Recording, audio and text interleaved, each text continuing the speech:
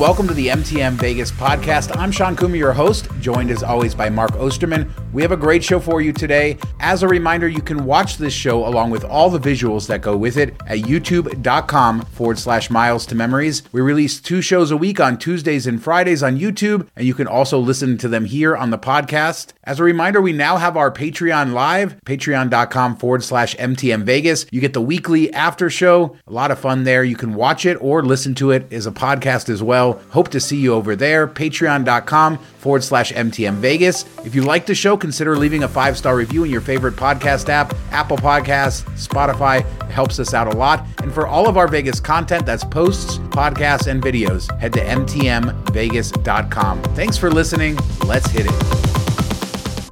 So Mark, they keep saying that Teslas are going to get stuck in tunnels, that we shouldn't do this whole boring Vegas loop. And we finally see video evidence of that. A Tesla stuck going down into a tunnel. Of course, they account for this. They know how to back Teslas out and everything else, but it is a good point. What happens when they get stuck? Yeah, I'm surprised it didn't happen sooner. Maybe it has, and they just didn't have video of it. But I'm waiting for the Tesla to start on fire, like we see from time to time that Teslas do. There'd be nothing worse to me than getting stuck in a traffic jam, in a tunnel, in a car, like claustrophobia all over the place. So hopefully nothing happens major when it goes widespread, when they have all the tunnels going. That would be crazy. I can't imagine what the emergency exits are going to be like, though. They have to have them. Right now, you would just run to one end of the tunnel or the other. There's no exits. Just so you know, every driver has to do these drills where they back out completely through the tunnel. So that's how they get the cars out if multiple are stuck in wrong directions. So you're safe, I guess, until something happens. I don't know. I mean, shouldn't the Teslas do that themselves? Isn't that what they're all about?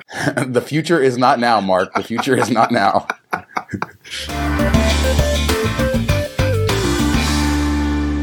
Over the last year, we've slowly watched the corner of Flamingo and Las Vegas Boulevard in front of what was Bally's and now Horseshoe slowly transform, kind of hide away the Grand Bazaar shops, which is something that many of us wanted. And Ole Red, that big red building on the corner, is finally going to open. It's opening on the 15th, so Monday. So when this comes out, it's already open. Good to see this venue opening. I love it. It towers over that corner, but it's beautiful with that red brick facade. Yeah, it looks great. And I mean, kudos to them for getting it done so quick. Even when I was there in mid-December, it didn't seem like it was this close to being done. I'm surprised they were able to wrap it all up that quickly. I know they're putting the painting. It's probably not even dry paint when they open, finishing touches for that. But it looks great. I mean, my only complaint is that it kind of towers over the strip, so you feel a little bit more enclosed when you're walking it. But outside of that, it looks amazing, big. A lot of outdoor areas like patio type of things that I think will be really popular when it's not too hot out to watch all the people walking by and stuff. I think it'll be a great venue. It all comes down to how service, food, and pricing is, but I think the looks of it are perfect. Yeah, those vantage points looking out over Las Vegas Boulevard on that corner from those balconies and the rooftop bar and stuff, that'll be great. I'm glad to see more of these venues kind of coming in, and as you said, it's a big improvement over the Grand Bazaar shops, what was there. That Bottle Blonde is still under construction, so that'll be the other big building that sort of covers everything up. I think it's maybe less than a year away at this point, but still a ways away. So that whole area not quite going to be finished for a while, but Ole Red is there. And it seems like they announced this place 3 years ago or something. I don't know. It's been forever, but glad to see it's finally here. That's just the 2020s. Every year feels like 3 years. That's all. Yeah, pretty much. So Breeze Airways is a new airline from the people who launched JetBlue. I guess they're a budget carrier, and they're sort of taking Allegiant's playbook, and they're going into smaller markets.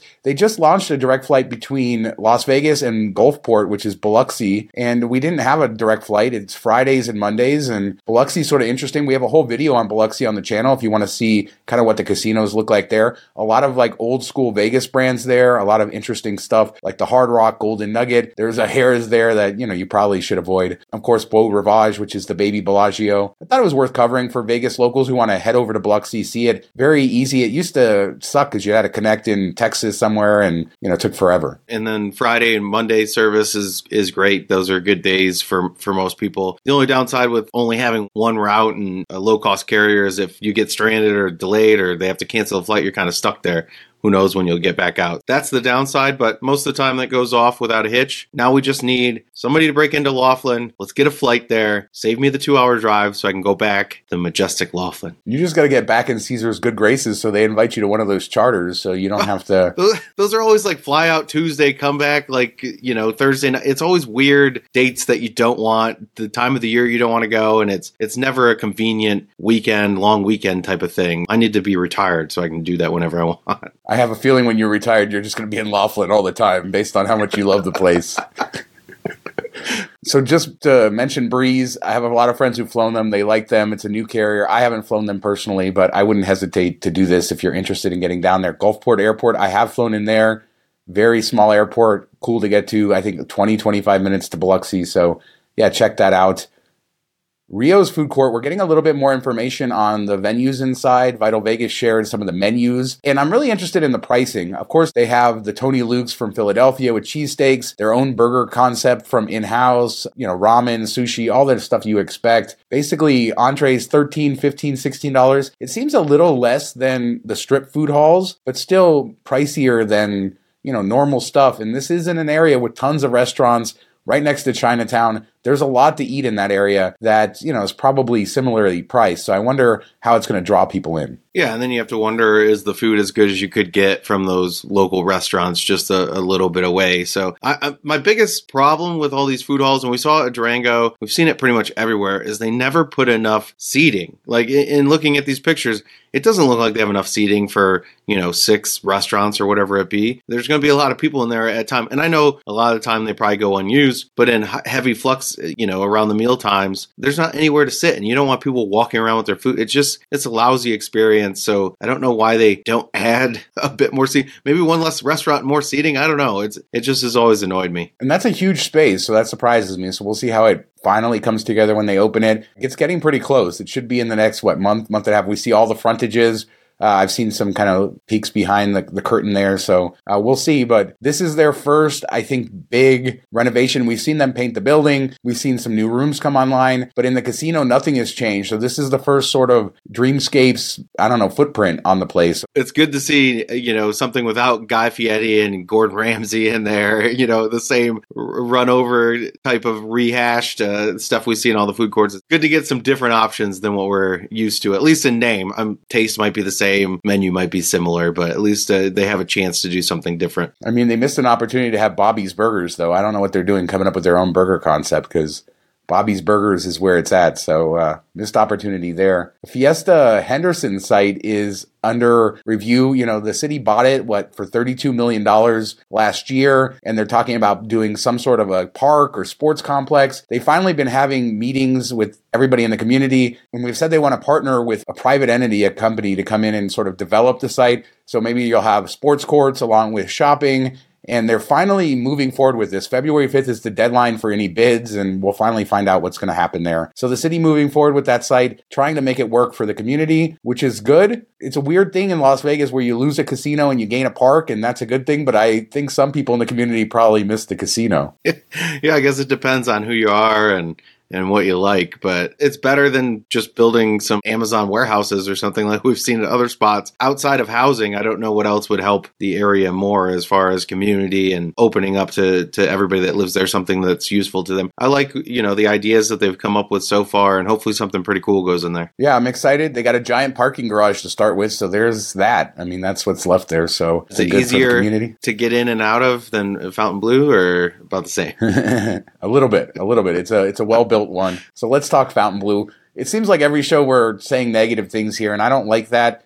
But unfortunately, it does seem to be the reality that their launch has not been going as well as planned. We talked about how they lost basically the guy running the casino, and now we've lost 2 more top executives. Colleen Birch, the chief operating officer, and Shane Smith, the chief marketing officer, are now gone. We don't know why they're gone, but this is 3 of the top executives in the casino now gone in the first, month or so. There was an interesting article, Messenger, that talked about, from a local's perspective, somebody who lives in one of the condo towers on the Strip, sort of the experience and what locals are doing with tier matching. What's really interesting is how unpopular Fontainebleau has been because they didn't tier match. you and I play the loyalty game, so tier matching a big part of our thing, but it seems like it's become very mainstream in casinos. And I think back the last few years about all the tier matches, and it does seem like casinos have used it as a way to sort of lure people in, and they understand that they're giving benefits and there's a cost to that, but they get play, and Fontainebleau's not playing that game, and people are upset about it. So it's an interesting article that basically hits all of the points we've talked about.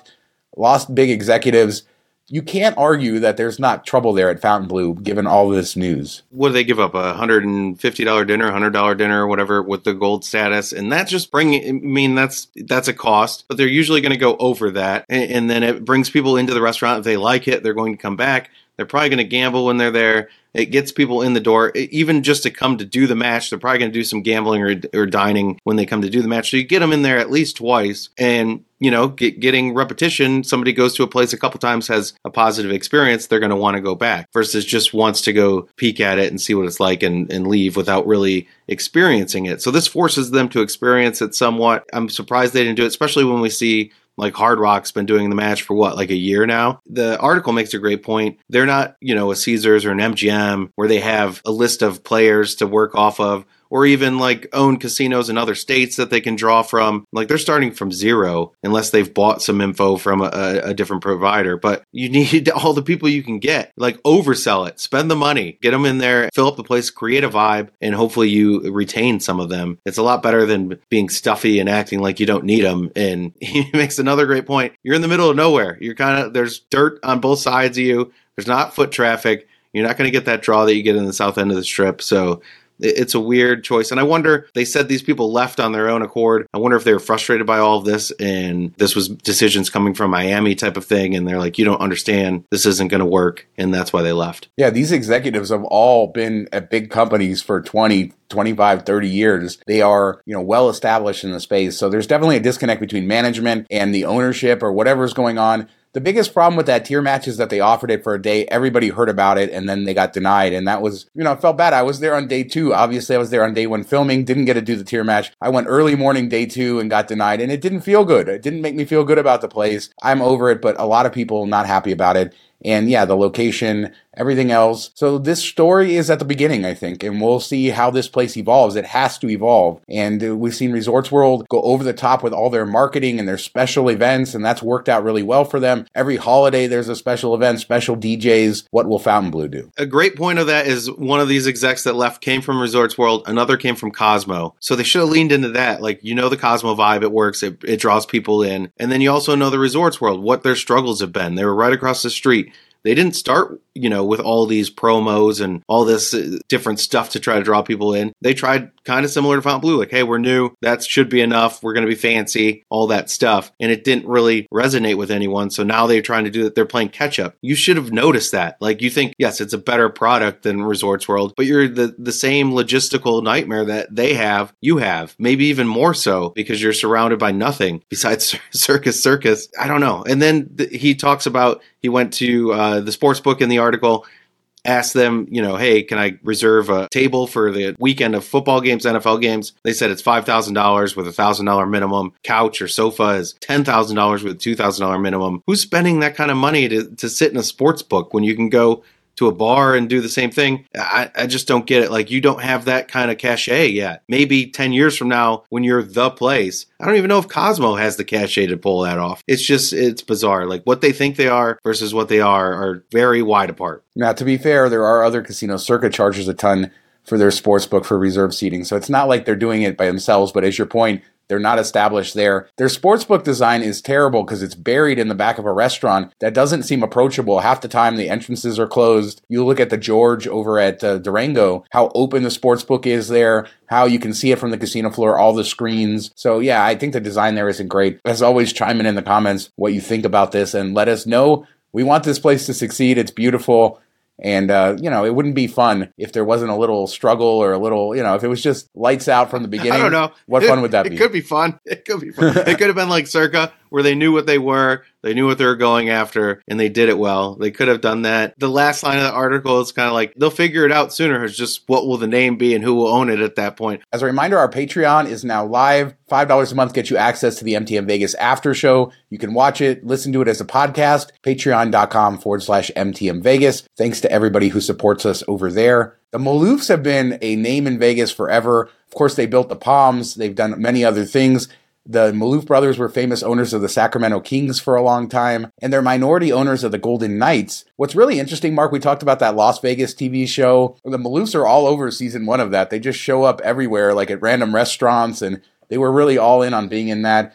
You don't see them as much anymore, but they've decided to sell their minority stake in the Golden Knights to the Foley family, the majority owners, all except sister Adrienne Maloof, who's keeping her stake. So the Maloof's kind of a little bit out in this Vegas sports scene these days. I wouldn't sell my stake. I mean, is there anything skyrocketing more than the value of that team? Lifelong dream to own a sports team, I think, for anybody that enjoys sports. So I'm guessing they got a good payday. Maybe they weren't in it just for the fandom of it all. Just to help out in the beginning type of thing. But I'd hold on to that forever. Maybe they're going to build another casino, Mark. Maybe that's what they need the money for. The Palms was so interesting because it was such a popular, hot place when it opened. I mean, everybody wanted to go there. They really made that kind of sexy scene work off the Strip. You know, they had their Playboy partnership. There's just a lot that they did really well. The Ghost Bar, everything in the beginning. And then we saw Stations buy it and the sort of the disaster. Now it's a locals casino owned by one of the gaming tribes. So it's just a fascinating transition of a property. But when they launched the Palms, the Maloofs captured that sort of essence. Everybody wanted to be there. It was the hot place. And, it would be cool to see them own another casino at some point. That's what they need to do. They need to have like their own real world at Fontainebleau. Somebody living in the suite. Maybe they should just do all like Vegas vloggers and they get voted off the Fontainebleau Island each week and drum up some interest there. There you go. So, Mark, I was down at Virgin and Ellis Island this weekend, and I wanted to talk a little bit about it. First off, Virgin on a Saturday night, there was a concert there, but this was the busiest I've ever seen it, which was great. Got there, I think, around 5-ish, and it was, there was people there for sure. Huge check-in line for the hotel. Great to see that. And then as the night went on, the vibe changed in the casino from very quiet. They had the DJ over there and where the center bar used to be. So he's pumping out tunes and the concert's going, a lot of people in the casino. And I want to compliment the cocktail service because the cocktail servers, not only were there plenty of them, they would come back and ask you every 5 or 10 minutes if you needed another drink. Amazing service there. And we spent a couple hours. Jasmine hit a couple bonuses, which kept her going. I think she broke even in the end. So that was a successful night. So it was nice to kind of hang out there a little bit and see it lively and busy. Something I haven't seen really before. Yeah, rest in peace, Center Bar, man. I wish they would just bring that back. We saw it come back to the Dirty Castle. We need it back at Virgin. It was such a unique and cool thing. Like, that's the first time I went to Hard Rock was just to experience that bar and the voices bouncing off of it. So the fact that it's not there anymore is sad, and I wish they would bring it back. Good to hear that everybody was there. It was busy and kind of a revitalization a little bit maybe that going on there.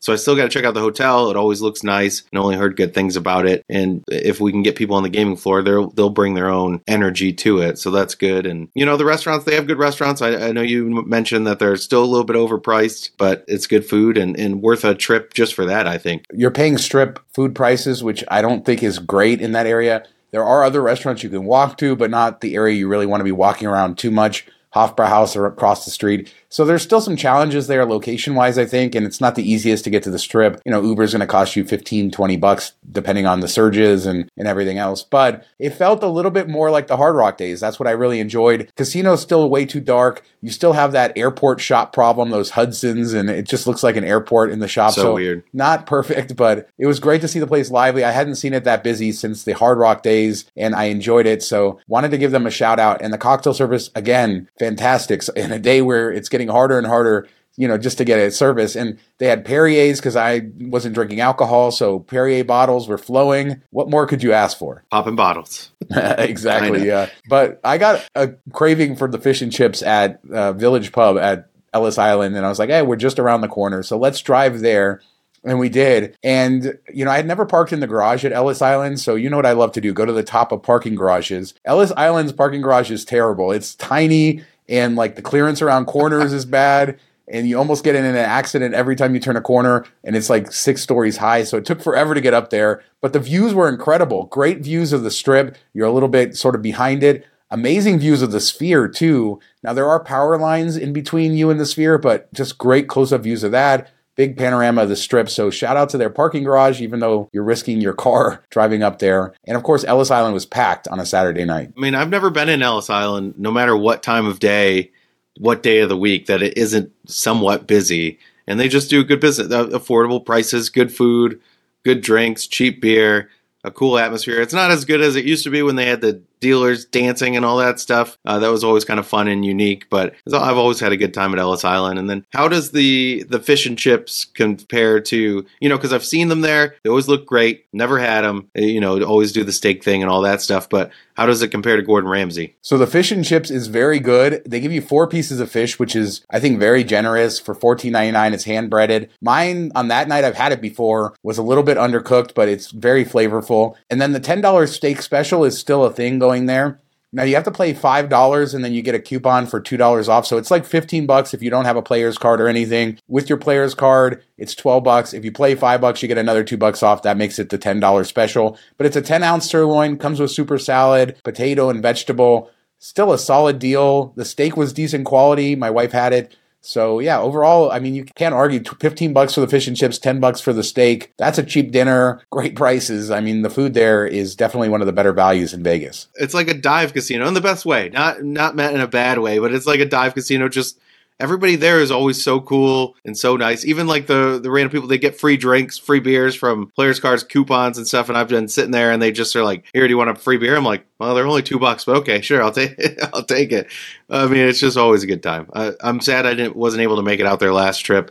Definitely need to make it out when I'm out there for the Super Bowl. There is one problem with Ellis Island that it's hard to get over, Mark, and it's that they don't have carpet. There's no casino carpet there. It's like hard flooring. I guess too many people dirtying the place up. So if you love casino carpet, Ellis Island is not for you. But other than that, it's a great place and one that I'm surprised that Jasmine and I haven't visited more over the years. Popped in there, over the last few years more as we talk about it and stuff, but it never really hit our radar as a locals place, but tons of locals in there and tons of tourists too. So check it out. It's a place that's better than the sum of its parts, right? You kind of look at it, you're like, oh, it's got a motel building, a small casino. There's a few restaurants here, but you go in there, the vibe is great, the food is great, and you're like, oh, this is a great place, even though you might not expect that from the surface. Yeah, and I've actually walked there multiple times from the Strip. I mean, some people might feel like it's not the best place to walk, but I've never had a problem, and it's fine.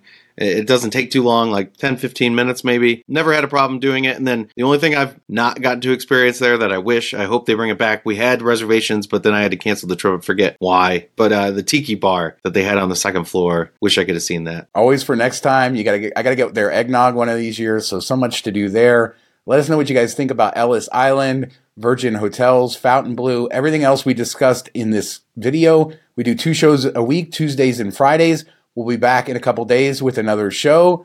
As you can see, the Packers and the Lions both won, Mark, so it was a good week football-wise for us. So we're looking forward to the playoffs and then eventually the Packers beating the Lions in the NFC Championship. We'll have to see about that, but thank you, Packers, for getting me another home game that we were supposed to get all along before the refs jobbed us out of it. So happy to get that, excited to go this upcoming weekend and cheer on the team, and still waiting, Monday night we'll figure out who we're playing, but excited to see it. So thanks so much for watching. Hit us up in the comments, and we'll see you guys next time. Have a good week, everybody. Go Lions!